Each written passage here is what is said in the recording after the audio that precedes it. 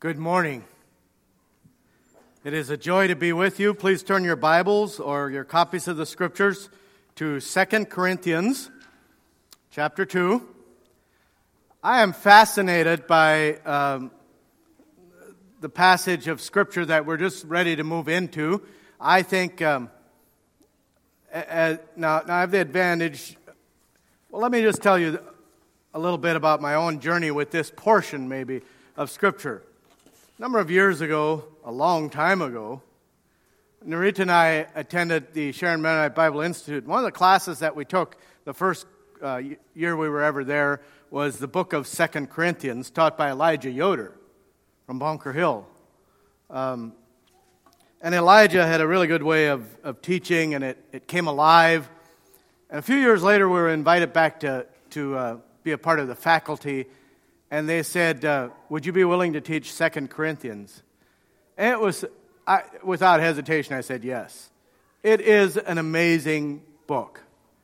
And I've learned, this portion that we're just getting ready to head into today is one of those portions, do you know what I mean when it's like, it's the one you always turn to when you aren't feeling very good?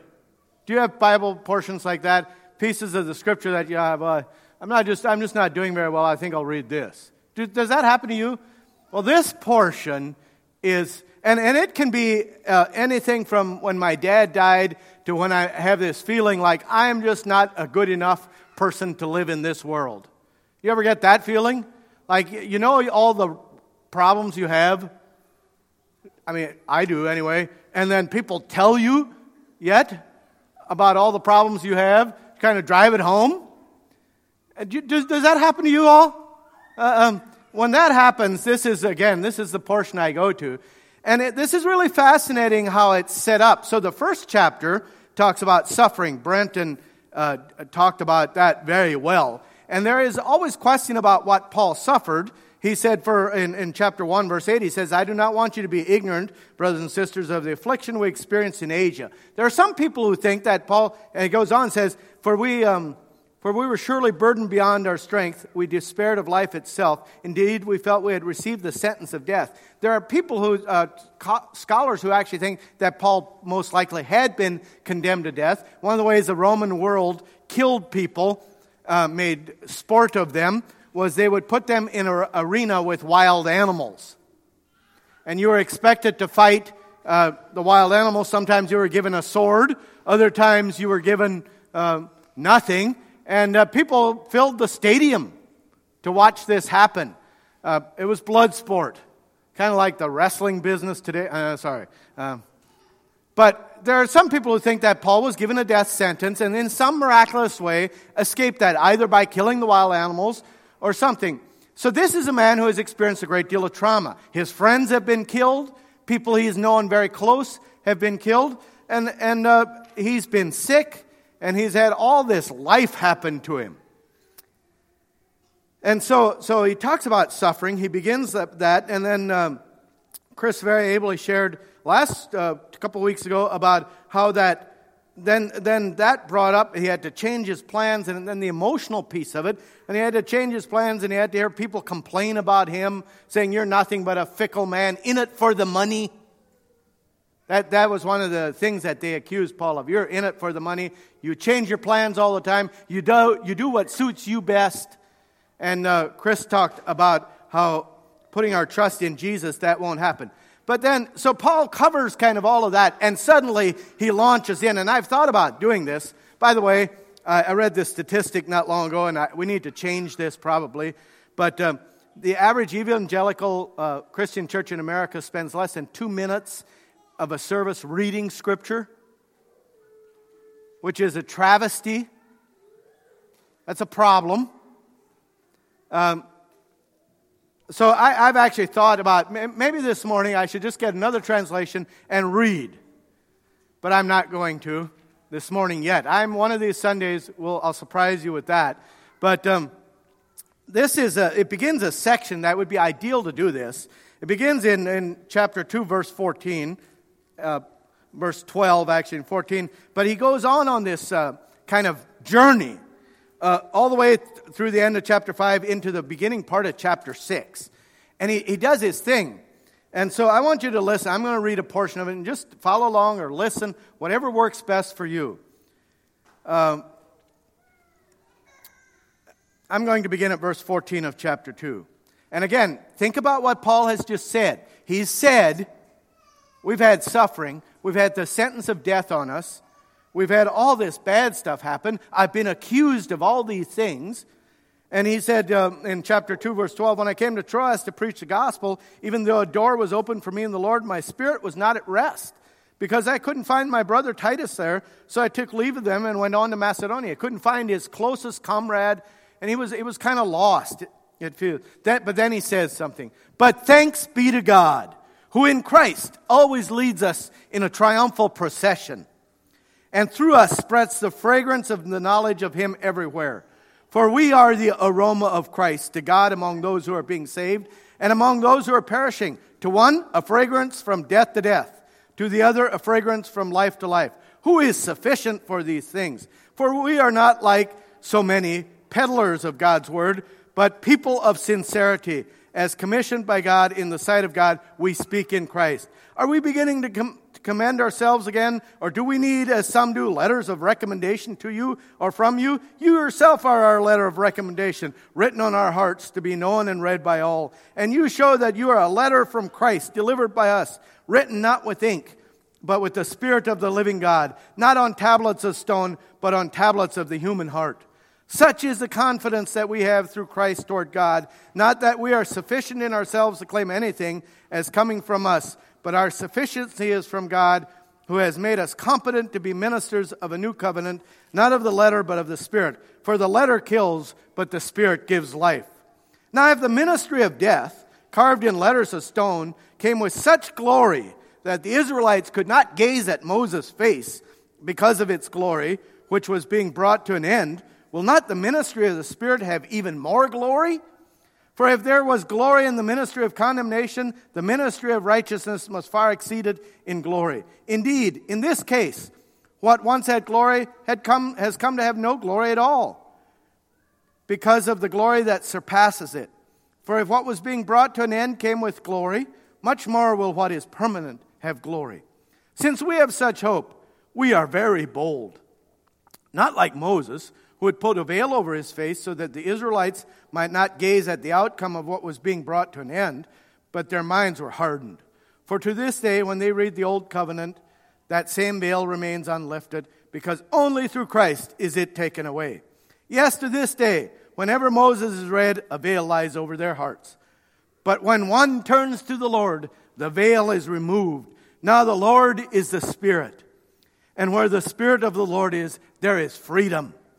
And we all, with unveiled face, beholding the glory of the Lord, are being transformed into the same image from one degree of glory to another, for this comes from the Lord who is the Spirit. Therefore, having this ministry by the mercy of God, we do not lose heart, but we have renounced disgraceful, underhanded ways.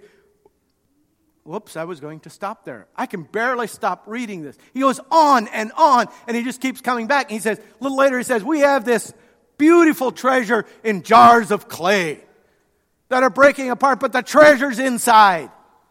And today we want to look at what is this treasure that Paul is so passionate about. What is it that drives him?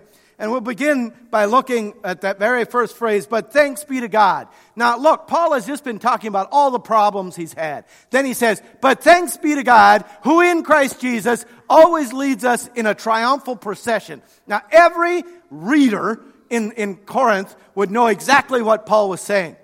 When the Roman world, the Roman army was the strongest army in the known world. It had conquered all of that world. And they would go out and fight. And when they won a battle, when they would win a battle, and I've said this before, they would send word back by runners, long-distance runners, who run places like the Grand Canyon and those places. They'd send their best runners back. And these runners would come back and bring word back to the city. And it was not just Rome where they brought word. They would bring word to Philippi. They would bring word to Thessalonica. They would bring word to Corinth. All these Roman colonies. And the next morning, the officials of the city they had a certain incense, incense burning. They had a certain incense that they would burn.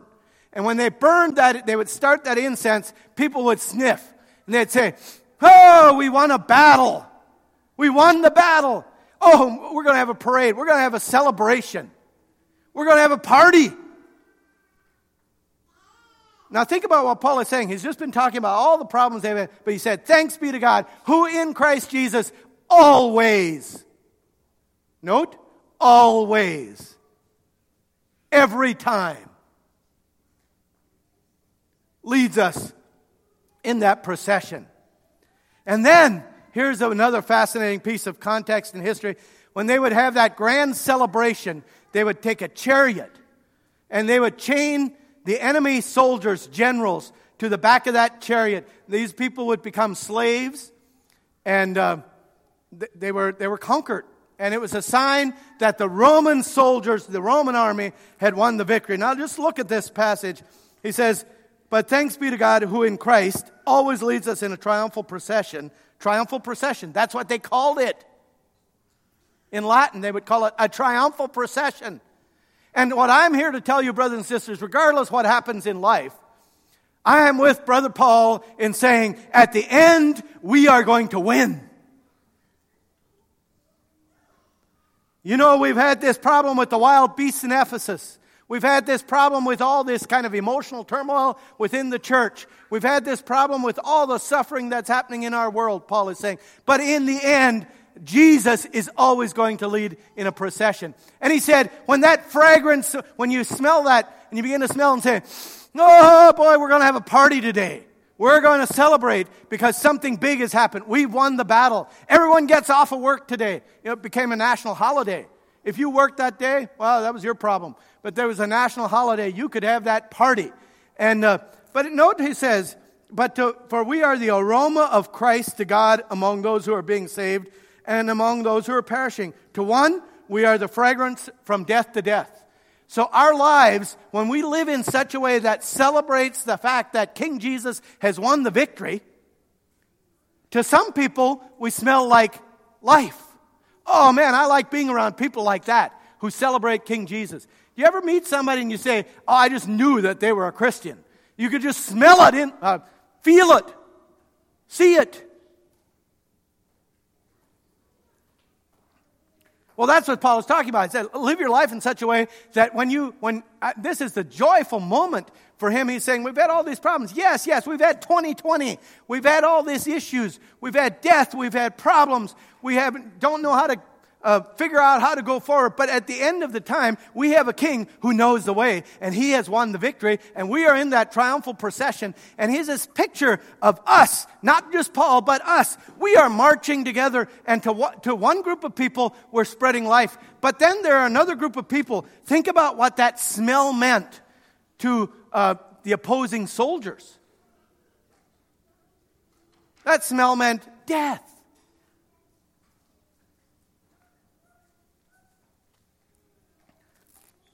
There's a parallel passage, and I don't have time to turn to it, in Colossians that you can look at.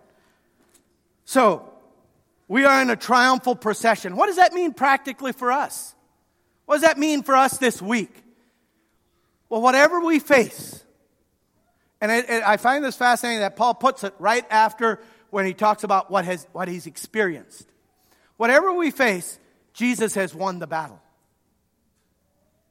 I'm going to turn to the Colossians passage because I think it's important. Colossians chapter 2, I'll just read it to you. By canceling the record of debt that stood against us with its legal demands. What is the debt that stood against us with its legal demands? Sin and sinfulness, right? Right? You were sinners.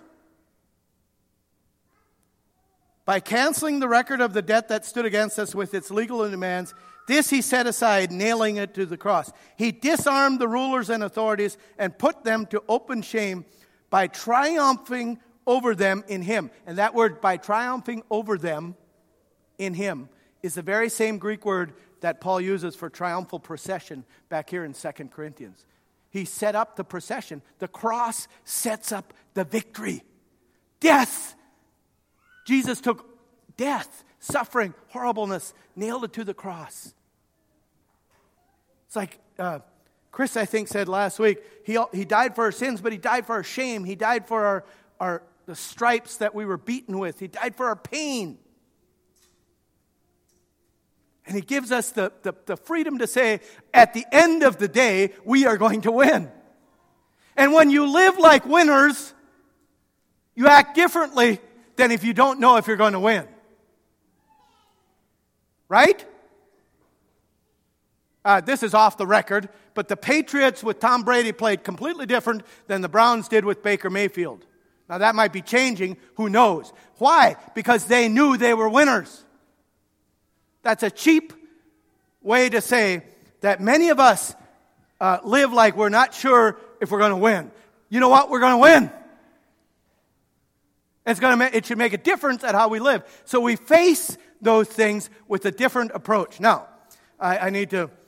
So he goes on, he says, now, do we begin again to commend ourselves? Oh, wait, I need to cover verse 17. For we are not like so many peddlers of God's word. He's saying we don't do this. We don't do this for money. If we did this for money, we'd be in trouble. Now, there are those out there who are peddling things. And the word that he uses there, sometimes it's translated corrupt. For we are not corrupt like so many peddlers of God's word. There are two words that are used in the New Testament for people who sold things.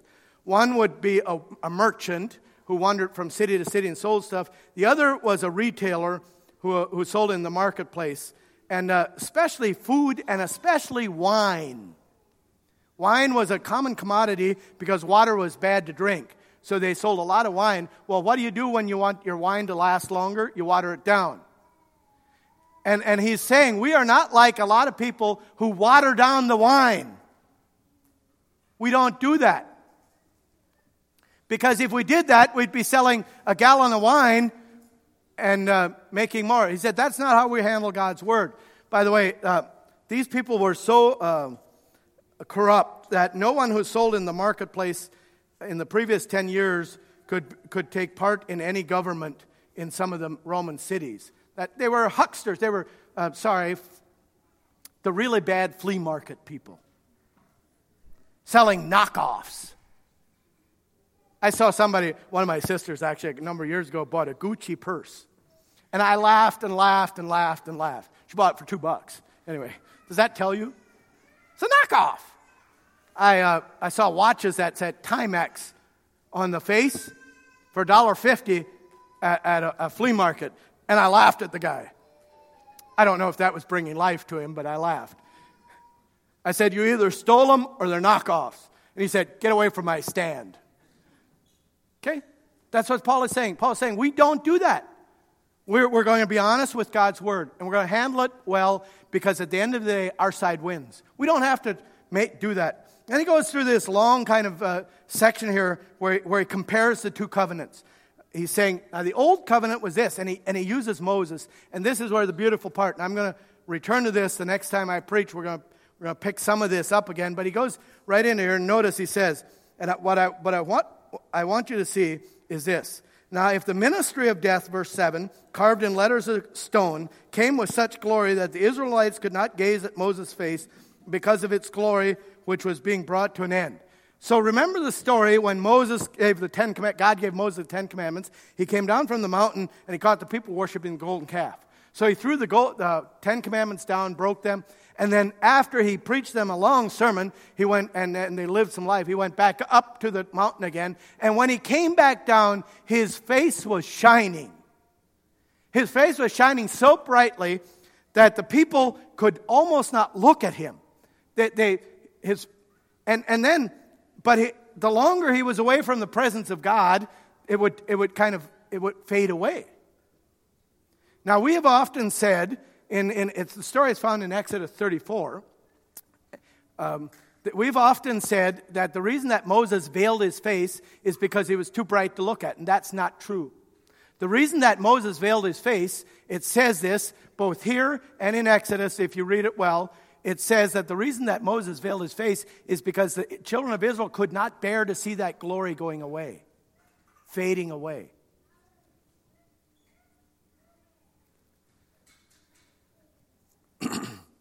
And Paul says, so, this gospel, this life-changing thing that's happened to us, this is our hope. This is what we cling to. And he said that's much bigger than the old covenant. The old covenant is a piece of it, but it's much bigger.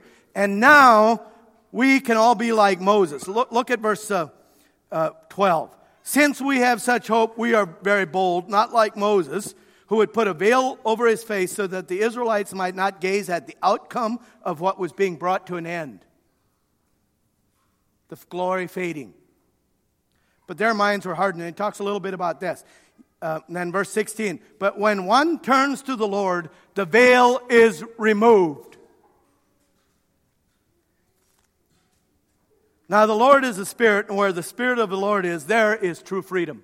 You want to find true freedom? Find it in Jesus. And then he says, and we all, I want you to catch that. Jesus leads every triumphal procession, and we all, who is the we all? The people he's writing to, us. You and me. Merv. It's Andy. Cheryl. It's Mary. It's Jerry. It's Marcus. We all, with an open face, unveiled. We all with an unveiled face. So take the veil off. Take the veil off. This is not about masks. Take the veil off. And the veil, when you remove the veil, that's what happens when you make that decision to follow Jesus. The veil is removed. And when that veil is removed, but we all with an unveiled face, beholding the glory of the Lord, are transformed into the same image from one degree of glory to another. I have goose pimples right now. I have goose pimples right now, and it's not because I'm cold. It's because of the fact that when I sit in the presence of Jesus, when I look at Jesus, our King, the triumphal commander of our force. Now, I want to just do a little work with this verse yet, and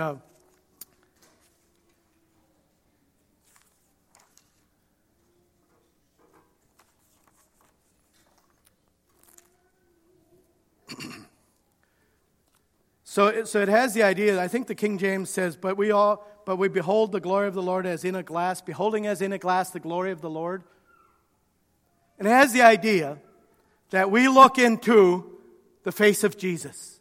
And when we look into the face of Jesus, there is a transfusion of light, of power, of strength. Now, how many of you have the question, how many of you know, let me be careful how I say this.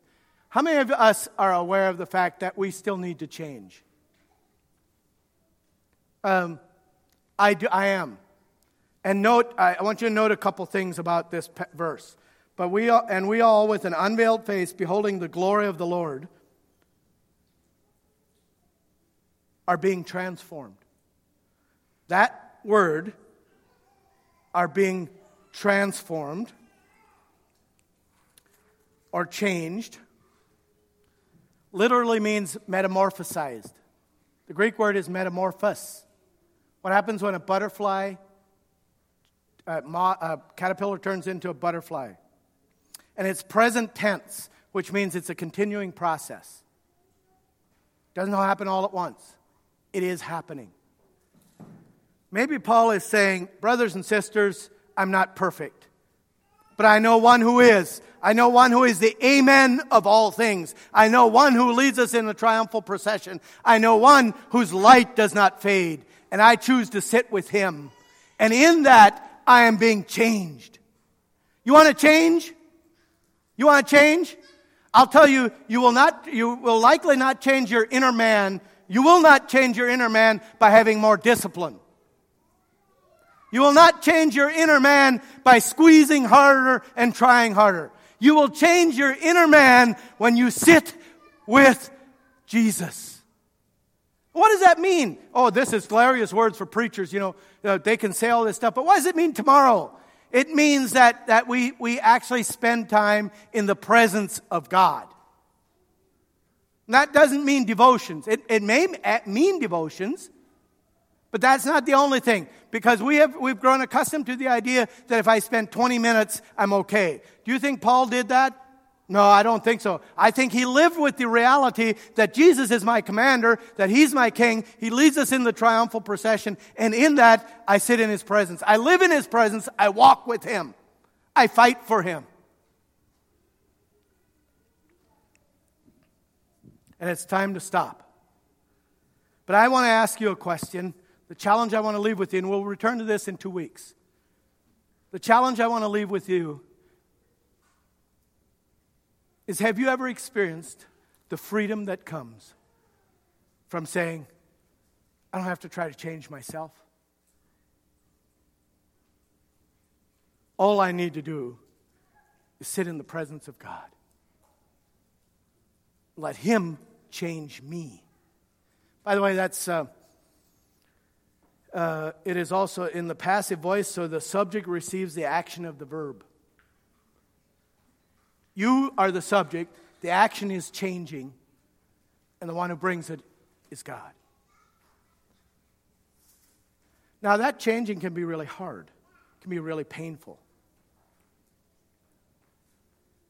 But it's the only way we're really going to reflect the glory of the Lord. Let's stand together. Lord, in the middle of in the third quarter of 2020, we have had a year unlike any other. But this is not unprecedented. There have been many times when God's people have experienced this kind of thing. There have been times when God's people have experienced death. There have been times when God's people have experienced pain. And Lord, as I think about this last portion of our time together at Providence, it has been fraught with questions. But at the end of the day, help us return to that one solid fact, that we are on a triumphal procession, and Jesus, you are our King. And in that, and as we connect with you, as we grow with you, as we partake of life with you, there is a strength that comes from sitting in your presence. There is a light that comes from sitting in your presence. There is a glory that comes from sitting in your presence. And I pray that as people look at us, they would say, oh, that smells like life. That smells like victory. I want a part of that. And that we would be the kind of people who would quit trying to squeeze change out of ourselves and let you change us. And in the moments when your Spirit speaks to our hearts, when it says, now Marcus, are you sure you want to do that? That I would be the kind of person who listens and hears. Thank you. Thank you that the power is not of us, but the power surpasses us. And we have this treasure in earthen vessels so that your glory might be revealed throughout all the world. In Jesus' name, amen.